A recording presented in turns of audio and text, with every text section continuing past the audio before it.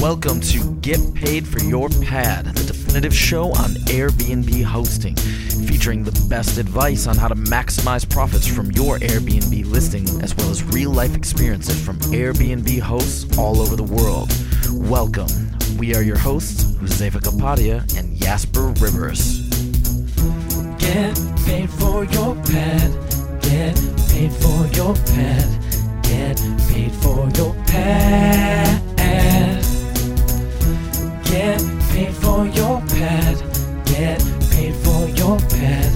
Get paid for your pad. What's up, everybody? Another episode of Get Paid for Your Pad. Today I want to talk mainly about the investments that I've made over the years. If you've been following my podcast, then you know that back in 2017 I sold my apartment in Amsterdam. After about 5 years of hosting there, the regulations had become too tight and I decided to sell the apartment. And I've since invested in 3 properties, one in Cali in Colombia, one in the Philippines on a small island called Carabao, and one in Thailand in a small beach resort called Bang Sarai. Now, these investments are all newly built, newly constructed units. And so 2 of them are actually still under construction. The one in Cali is finished. I went in June this year. I actually stayed at my own place for about a month or so, and I've started renting it out in August. And so in this podcast, I kind of want to give you guys an update on what's going on with those 3 projects, and also quickly kind of discuss why I invested in those properties and what the results are so far. And so let's start with the one in Cali. You can actually, if you go on my blog, you can read in a pretty extensive blog post about why I bought it and what were the considerations. And I've also created a page on my blog that's called My Investments, that you can find at getpaidforyourpad.com/my-investments, my-investments. I'll put a link on the front page as well, so it's easy to find. But there I've kind of given a quick overview of the 3 investments, and then there's blog posts that describe in more detail how I what I based my decisions on and what kind of research I did before I decided to buy these properties. And so there's a blog post called Why I Bought a Penthouse in Cali, Colombia, that you can read. And also I've literally published a couple days ago, I published a detailed blog post, Why I Bought a Property on Carabao Island in the Philippines. So if you go on my blog, you'll be able to read these.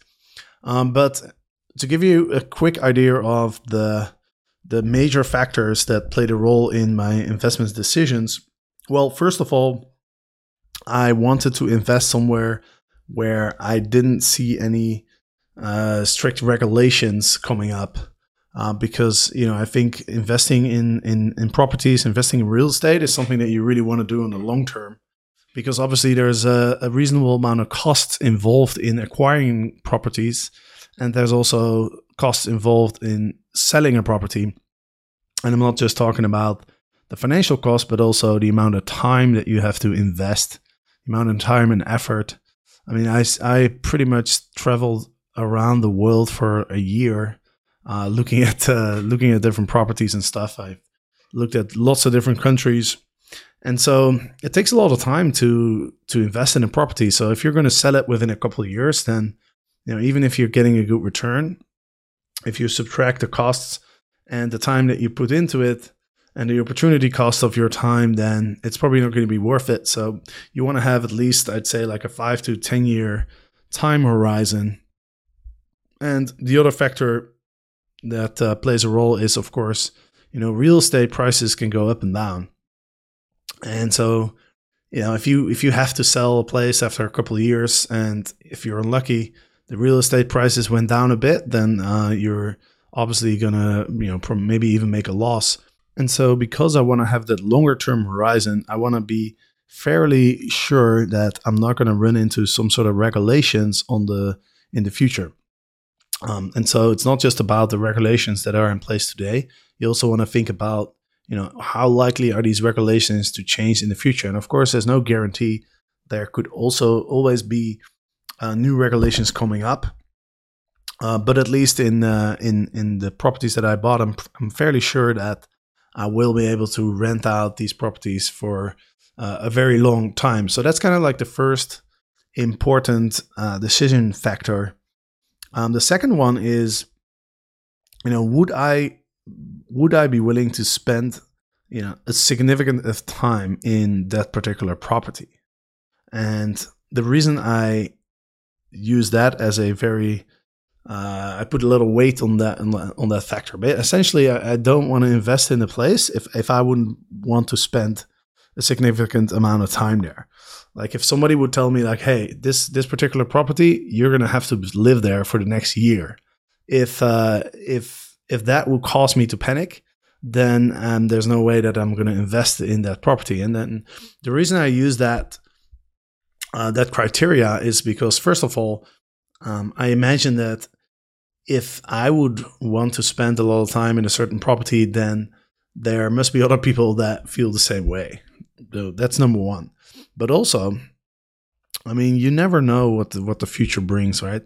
And so the beauty of owning a property is even if the return on investment isn't as good as you expect, or even if there's going to be regulations in the future where that cause you to not being able to rent it out, or whatever may happen, if you own a property as a last resort, you could always just use it for your own pleasure, right? And so, it'll save you rent. Like, for example, if everything goes to, if everything goes to the drain, anything I'm doing, like I'm not able to make any money, then, what I could do is I could go live in my place in Cali in Colombia. It's a 2-bedroom place. I could rent out the second bedroom and I could survive, just because I own that property, just from that single property, which only cost me $150,000. Like worst case scenario, I could live there, and obviously I live there for free, and I can rent out the spare room and make a little bit of money on that, and then I could probably survive. Now, obviously, I don't expect that to happen, but I think it's one of the nice things that owning real estate gives you, that safety net, especially if you don't have a mortgage, if you have cash to invest. And so that's why that second factor for me is so important, because obviously if in that worst case scenario, if I were to buy a place where I would feel depressed, then no matter how bad my situation is, I'm not going to stay there, right? And so the third factor is the return on investment. And when I talk about return on investment, I'm not really talking about the price appreciation of the property, because I don't think that that's something that you should count on. Now, I know that over the last 20, 30 years or so, properties have appreciated a lot around the world, which makes sense because obviously the population is growing, and so it makes sense that everybody needs a place to live, especially in places where there's not a lot of space. If the population is growing, then it makes sense that properties get more expensive. But I think the other reason that properties have gotten more expensive is because they're cheaper to finance, right? If you look at interest rates, especially in the Western world, interest rates have gone down significantly, and I think that has also contributed to property values rising. And so, people seem to have this idea that when you buy a property, when you buy a house, it's only going to go up, right? And that's not true. Like if you look at a longer time horizon, property values can definitely depreciate, especially if you look at a time span of 5 or 10 years. I mean, if you would have bought a property in 2007, in Miami Beach or something, it's taken quite a while before that property has gone back to its original value in 2007, I'm sure. Now, I don't know the exact prices, but I'm just trying to, the point I'm trying to make is, don't invest in a property because you're expecting it to appreciate. I think a much better way to look at a property is, how much are you expecting to make by renting it out? And that's, obviously I look at short-term rental projections, but you also want to take into account like how much could you make if you were forced to renting out on the long term, because again, you never know what happens to the short-term regulations.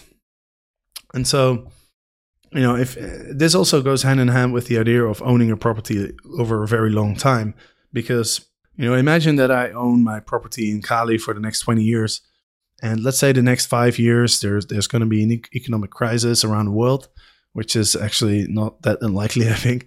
But let's say the value of my property, right? I bought it for 150. Let's say it goes down to 100. Well, as long as I'm not forced to sell it, it doesn't really matter. What matters most is how much do I make renting it out. And so if people are still willing to pay the same sort of like a nightly rate or monthly rate to stay there, then I don't really care if it's worth what it's worth, because I'm not selling. And so that's really what I look at. And so, I want to shoot for around 10% net return on investment. So that's after costs. And so, that's the third factor. So the three factors are the short-term rental regulations, are they friendly right now? And do I expect them to stay friendly in the future? Number two, would I want to stay at this place for a significant amount of time? And number three, do I expect that I'll be able to make about 10% net return on my investment? Now, if the answers to those questions are yes, yes, and yes, then I consider the property in more detail. Then I'll start looking at other factors. And I talked about appreciation or depreciation. Even though I'm not counting on the value of the property to appreciate, I don't want to be dependent on that. I do obviously think about the macroeconomical and the microeconomical factors that could potentially influence those the prices of those properties. And so, for example, two of the properties that I bought are near airports that are being expanded, and that's something that I think brings a lot of extra flow of visitors to the region.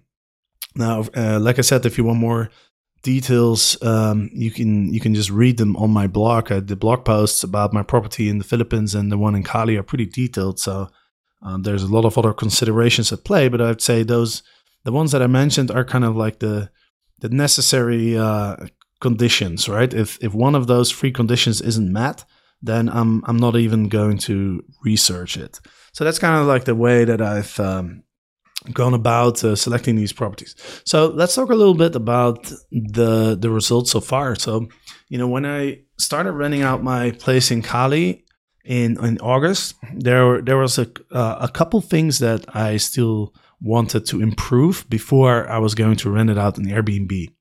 And well, first of all, let me say that if you look at the blog post, you can see the pictures.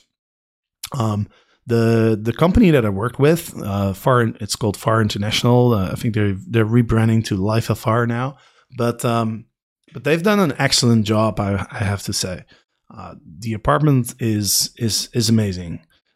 So I'm very happy with the work that they have done. But there was, I'm really targeting the high-end customers with my property in Cali because, I'm charging a lot more than a lot of other people in the city, right? So I'm targeting high-end clients, people who don't mind spending a little bit more money to get better quality. And so as a result, everything has to be pretty much perfect, right? The Wi-Fi, the air conditioning, and everything has to function, everything has to work. And so there was one thing that I was a little bit worried about, and that was the water pressure.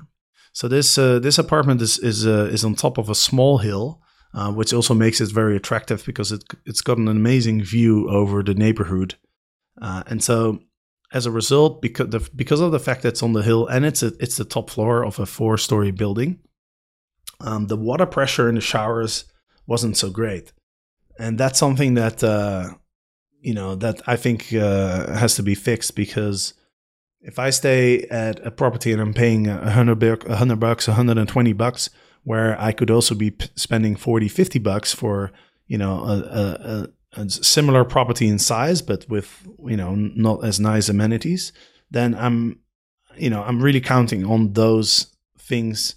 I'm paying the extra money because I want the good AC, I want the good Wi-Fi, and I want the water pressure to be good. Like one of the pleasures in life is waking up in the morning and jumping in the shower and having a strong water flow coming out of the shower is important in having that experience. You want to have a 5-star experience, and so I wanted to get that up to par. And obviously, that's kind of an improvement that takes a little bit of time. You got to install water pump in the building. I convinced the guys at FAR to do that for me, and they're not charging me anything extra. So that's really cool. But that takes a while, I mean, especially in Colombia. I mean, even when I stayed there myself, the Wi-Fi didn't work, and it took me 3 weeks to fix the internet, or So I mean, things just take a little bit longer, and that's just one of the consequences of investing in sort of outside the Western world, is that you can't expect everything to be as organized as a home, and so. It's not really a big deal, but so I decided, instead of renting it out on Airbnb, I wanted to wait for the water pump to be installed, and I rented it out to a couple of friends of mine actually who were in Cali, and so they've been staying at my place, and they really enjoyed it, and so they wanted to stay as long as possible, and so one of them actually ended up staying until halfway through November or so. And so because it was kind of because the water pressure wasn't great, and I was renting it out to good friends, I gave them a pretty good deal. And so in terms of the results, it has actually been rented out in between. There was a couple days where I rented it out to some other people through FAR International's website actually. But so far I've calculated, including all the costs, I've made 7.76% on my investment, and that is after all the costs. So after the bills and the administration fee that FAR International charges, I haven't had to do anything myself, and so that's actually not bad given the fact that I've rented it out to my friends at a really friendly price. Now, this is calculated from the day that I started renting it out, right?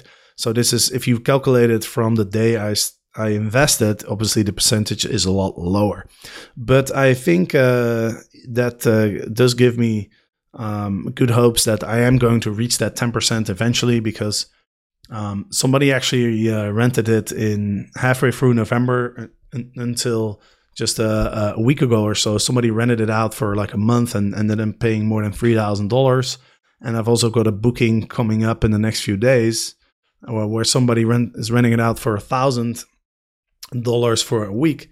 So given the fact that the investment was $150, in order to make 10%, I basically need to make $15,000. So divided by 12, that's then you're looking at just over $1,000, $1,200-$1,300 or so.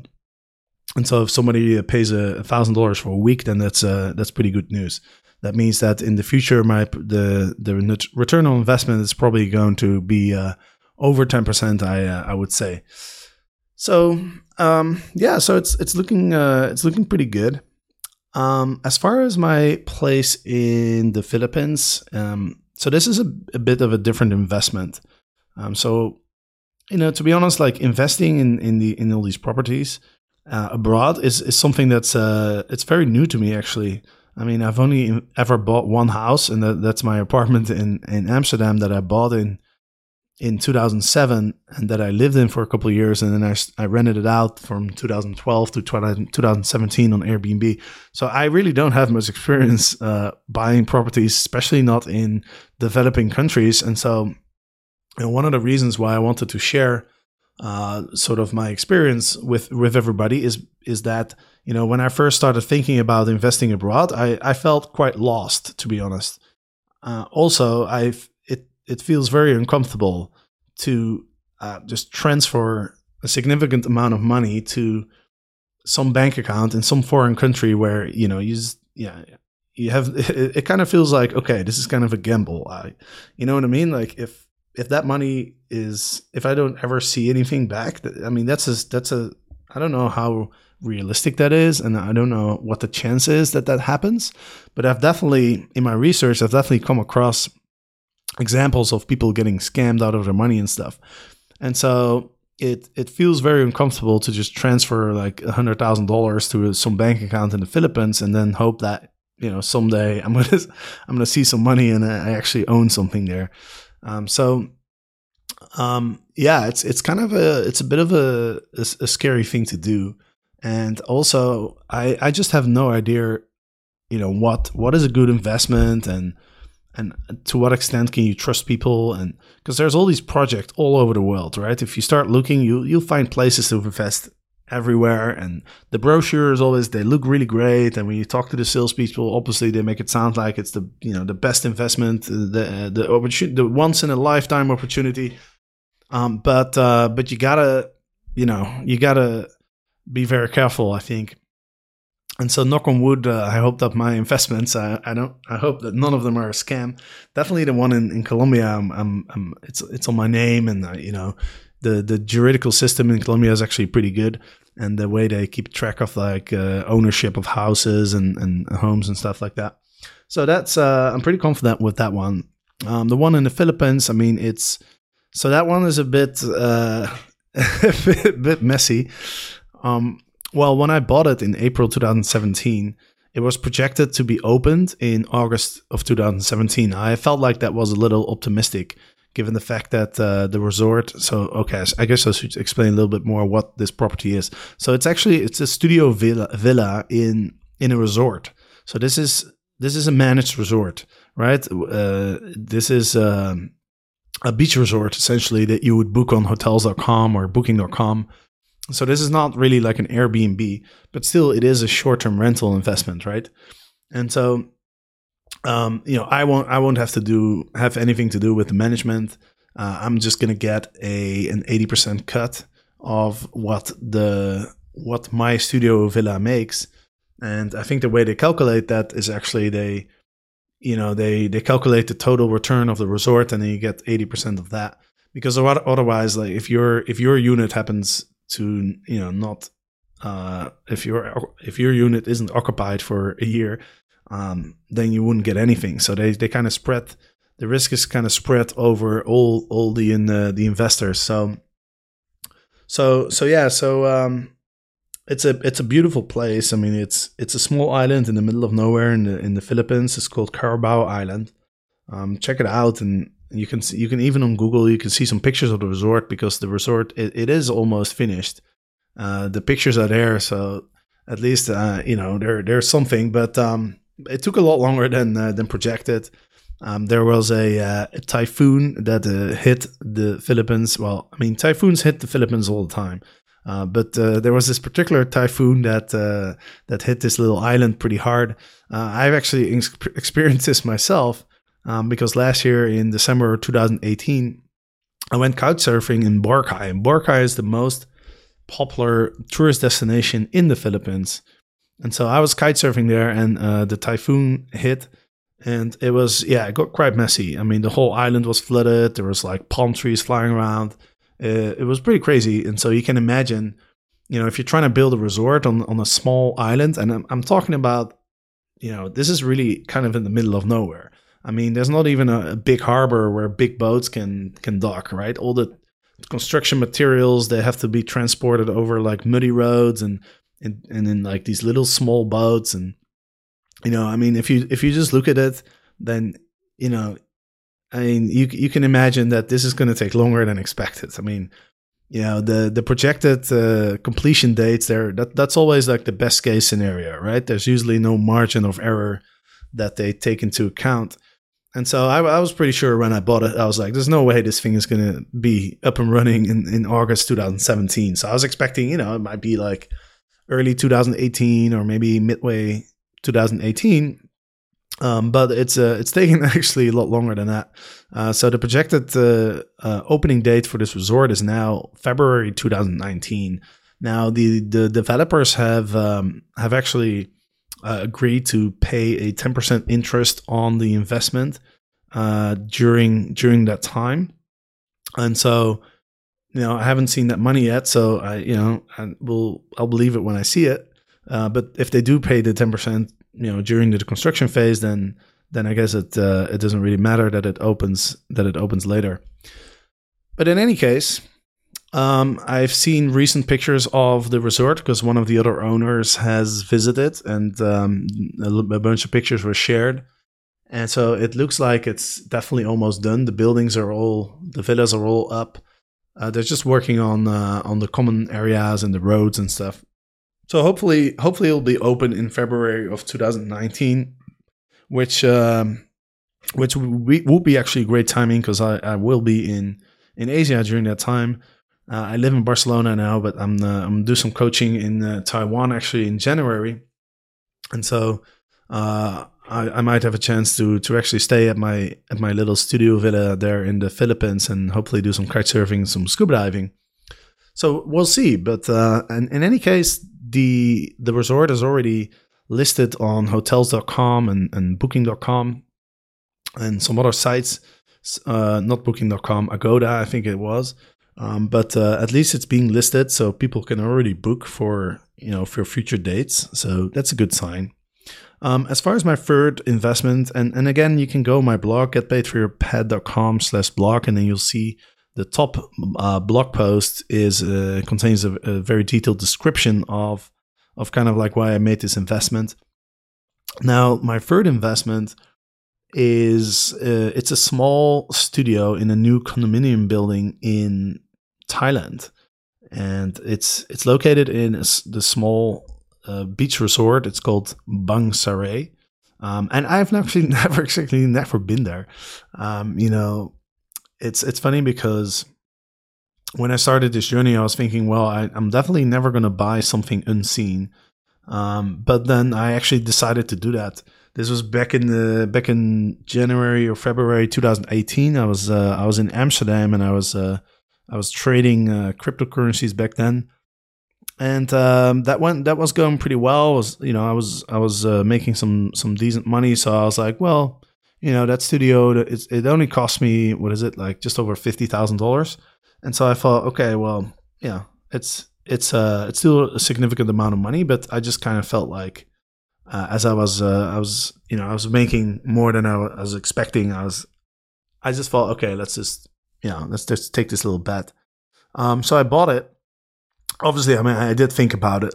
I did think about a lot of different considerations. The three factors that I mentioned before.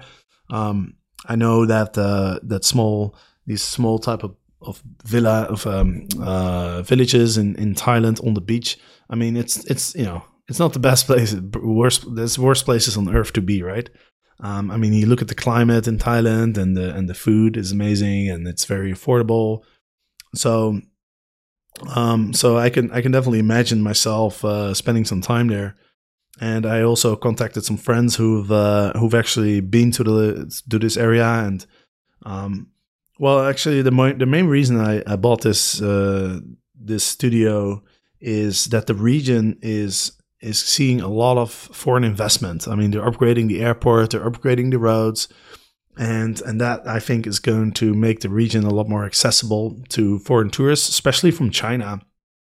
And that played a pretty big factor in my decision to buy the place in the Philippines as well. Is that direct flights from China is something that can really boost tourism, I think. Because, I mean, there's how many people live in China? 1.5 billion, and that economy is growing at like 6-7%. eventually these people, there's going to be a middle class of Chinese people that want to travel, and they want to go to the beach. So where can they go? Well, the Philippines kind of in China's backyard, and so is Thailand. So with the upgrades of the airports making direct flights from China possible, I think that's going to give a big boost. And so, in general, most of my considerations when I bought these properties have been macroeconomical, right? So they're based on visit, how many people I think are going to be visiting, the growth in tourism and that kind of stuff, because I just don't have the time to, spend a lot of time in those locations to really find a really good deal. And so, yeah, I think that's a disadvantage versus the locals, right? For example, in Cali, I'm sure if you spend a couple of years in Cali and you wait for the right opportunity to come along, you can get a much better deal than I got, probably. But I'm limited in my time, and so my whole investment strategy is kind of based on, okay, how do I find a place where I wouldn't mind staying myself, where I can make a decent profit of 10% after cost, and where I think short-term renting is not going to be a problem in the future. And how do I find these places without having to spend a ton of time there? That's kind of that. I guess that's kind of my investment strategy. The other thing I want to mention is that I talked a little bit about real estate markets and values appreciating or depreciating. Well, one reason I invested outside of the Western world is because these markets aren't leveraged. I don't want to invest in the leveraged market, because obviously then I have to compete with people that can borrow money very cheaply. If I were to invest in Holland, for example, I'm competing with people that can borrow at 2 or 3% interest. And so they can invest 20-30% of their own money, borrow at 2 or 3%, and then even if they make 8% because of the leverage, where they're paying 2-3 and they're making 8, the return on that investment of the money that they put in, that 20-30%, is going to be so much higher. And so those people are going to be happy with probably 6-7%, because with the leverage they're making much more. And so I'll be competing with those people, which obviously put me at a disadvantage because I can't get a mortgage, right? Because I can walk into a bank and they'll ask me hey, where do you live and what do you do? And it's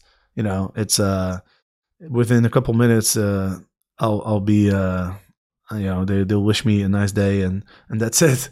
I've tried. So it doesn't make sense for me to invest in leveraged markets. Now there are a lot of unleveraged markets around the world. For example, Colombia. I mean, if you can even get a mortgage there, you'll be looking at 10, 12, 11% interest. But it's also very hard to get a mortgage in the first place. These type of countries, they're just, the financial system and the mortgage industry is just not as developed as back in the US or back in Europe. And so I'm not really at a disadvantage there compared to the locals. If anything, I'm probably at an advantage because there's not a lot of people that have $150,000 to buy a property in cash, right? And so that's another thing I wanted to mention. But also, in leveraged markets, I feel like the real estate prices are more. First of all, they're more volatile. I think because if interest rates in the US have gone up now. I think a 30-year mortgage is around 5%. Well, if you compare that to 4%, it's only 1% difference, but that's a 25% increase in the expense, right? 25% of 4% is 1%. So the cost of what you have to pay on a monthly basis in order to own a home actually goes up by 25% with just a 1% increase in the rate. And so, if interest rates go up 2-3%, that can put a lot of pressure on real estate prices, right? Real estate prices could easily go down 20-30% or so. And because we've kind of been in this really low interest rate environment for so long, I just feel like there's not so much upside, but there's a lot of downside in these Western real estate markets because of all that leverage. But in a place like Colombia, it's almost like the other way around. I mean, mortgage rates are like so high that as the country develops, it only makes sense for, the interest rates to go down. And if these places go from unleveraged to leveraged, then obviously that's going to put a lot of upward pressure on prices. And so again, I don't count on properties to appreciate. But if I'm going to buy something, it's obviously consideration. And so that's why it makes a lot of sense for me to invest in these type of markets. And I think for anyone who wants to invest in cash, if you're living in the Western world, like if you're in the US, for example, and you want to invest, if you can get a mortgage, then you could probably get a pretty decent return in the US, right? But if you for some reason can get a mortgage and you want to invest some cash, then you're probably better off going abroad. So that's kind of the updates that I wanted to share. Let's see, I'm already talking for half an hour or so, it seems. So I guess I'll call it the end of the podcast. One thing I did want to mention, by the way, is I did this coaching call with Eric. I don't know if you've been reading my emails, but if you have, then I did this promotion with AirGMS where I was offering a free coaching session for somebody who would sign up for AirGMS. And this guy in New Jersey won. His name is Eric, and he hosts together with his wife, and she runs this kitten orphanage in their Airbnb, which is really cool. She's trying to save kittens that that have no home, and once they're good, once they're healthy and everything, then she finds somebody who wants to adopt the kittens, basically. And so, but anyway, the question that came up, I mean, a lot of questions came up, but one of the questions that came up that I wasn't really sure how to answer was, to what extent do you share your space with your guests? So I have always rented out like an entire apartment. I've never actually shared with my Airbnb guests. And so this is something that I don't really have experience with. And obviously I've talked to Airbnb hosts about this issue, but I always feel like you want to teach from experience and not so much from secondhand experience. And so this is just something that I'm not really an expert on. And so I decided to send an email to my email list. And I'm sure a lot of the listeners are on that list. If you're not, you can go to getpaidforyourpad.com and there you can sign up for my list, and I'll send a couple emails a week, typically with some tips, and I usually interact quite a bit with the people on the list. Like people respond very much, and so I get a lot of emails, which is really cool. But I sent out an email asking to other people, like, to what extent do you share with your guests? Because what Eric was telling me, he said, I don't mind if people come into our kitchen, coming into our living room every now and then, or play with the kittens and stuff. Actually, that's something that they encourage. But at the same time, I also don't want people to, just be in our living room nonstop and spend like 2-3 hours a day cooking. And so how do you set those boundaries? And more importantly, how do you communicate those boundaries? Because the one thing that I'm pretty sure about is that whatever your rules are, whatever you feel comfortable with, you got to make sure to communicate accurately to your guests what they can expect, right? Because that's the whole foundation of Airbnb hosting is you're projecting a certain experience. And guests, they have an expectation of what their experience will be like, and if you do better than their expectations, then you generally get a really good review. But so if it's not clear what guests have access to exactly, then they might have an expectation that's higher than what you're comfortable with, and that could lead to disappointments. And so, I guess you want to communicate very clearly, but how do you do that in a friendly way? I mean, if you put a picture of your living room and you say, hey, you can hang out in the living room, but maybe like a maximum of like 30 minutes a day, or it just doesn't sound very hospitable, does it? And also the question that I kind of had was, well, my experience is if you show something in the picture, the guest will assume that they have access to it. Now, I learned this the hard way because I had a washing machine that broke at some point in my apartment in Amsterdam, and I kind of forgot that I had a picture of it in my Airbnb photo gallery. Now, in my guidebook and in my description, I clearly mentioned that the washing machine wasn't working and that people, if they wanted to do their laundry, they could go to a laundry place near my house. But what I didn't realize was that, there's a picture of the washing machine in my photo gallery. And so I had a couple of guests who came, and then they were very disappointed that they couldn't do their laundry. And so, even though it wasn't the description, well, everybody knows, if you've been hosting for a while, I'm sure you're aware that guests don't always read the description. And so, if you have a photo of something, then guests typically assume that they can use it and that it works. And so if you have a picture of your kitchen or in your living room, then I can imagine that a lot of guests will just assume, oh, okay, well, there's a picture of the kitchen, so that means I can use it as much as I want. And so the question is, do you show the picture and then do you put in the caption, for example? Do you kind of describe to what extent the guest can use it? Do you say something like, oh, you're welcome to make yourself a cup of coffee, but you don't have full access to the kitchen. Like, you're not supposed to cook meals or anything like that. How do you communicate those limits?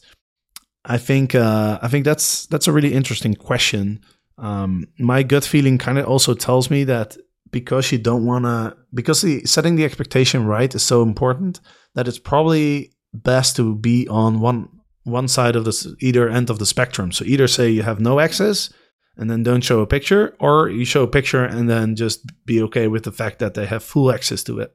If you want to be in the middle somewhere, which is kind of where Eric wants to be, then I'm just curious, like, how do you communicate that in an accurate way without coming across as kind of like inhospitable, so to speak? Anyway, some people have responded already to that email that I sent out, and so but I wanted to mention it on the podcast and see if people have opinions on this. If you do, please send an email to jesper@getpaidforyourpad.com. And a couple days from now, or maybe next week or so, I'll send out an email with kind of like the general response that I've gotten, and I will probably also get somebody on the podcast who has more experience with, the hosted host, so sharing spaces with your guests to get some more clarity on this particular topic. All right, so that's it for now. So the last thing I'll say is Happy Christmas, everybody. I hope you have a great time, a great holidays. I will be publishing a podcast next week on Wednesday. I didn't manage to publish it on Wednesday this week, so sorry for that. But next week on Wednesday there should be a podcast. I think that's either Christmas Day or the day after. They call it Boxing Day in England. I don't know what people call it in the US, but in any case, I'll publish a podcast next week. But yeah, happy holidays, and until next week.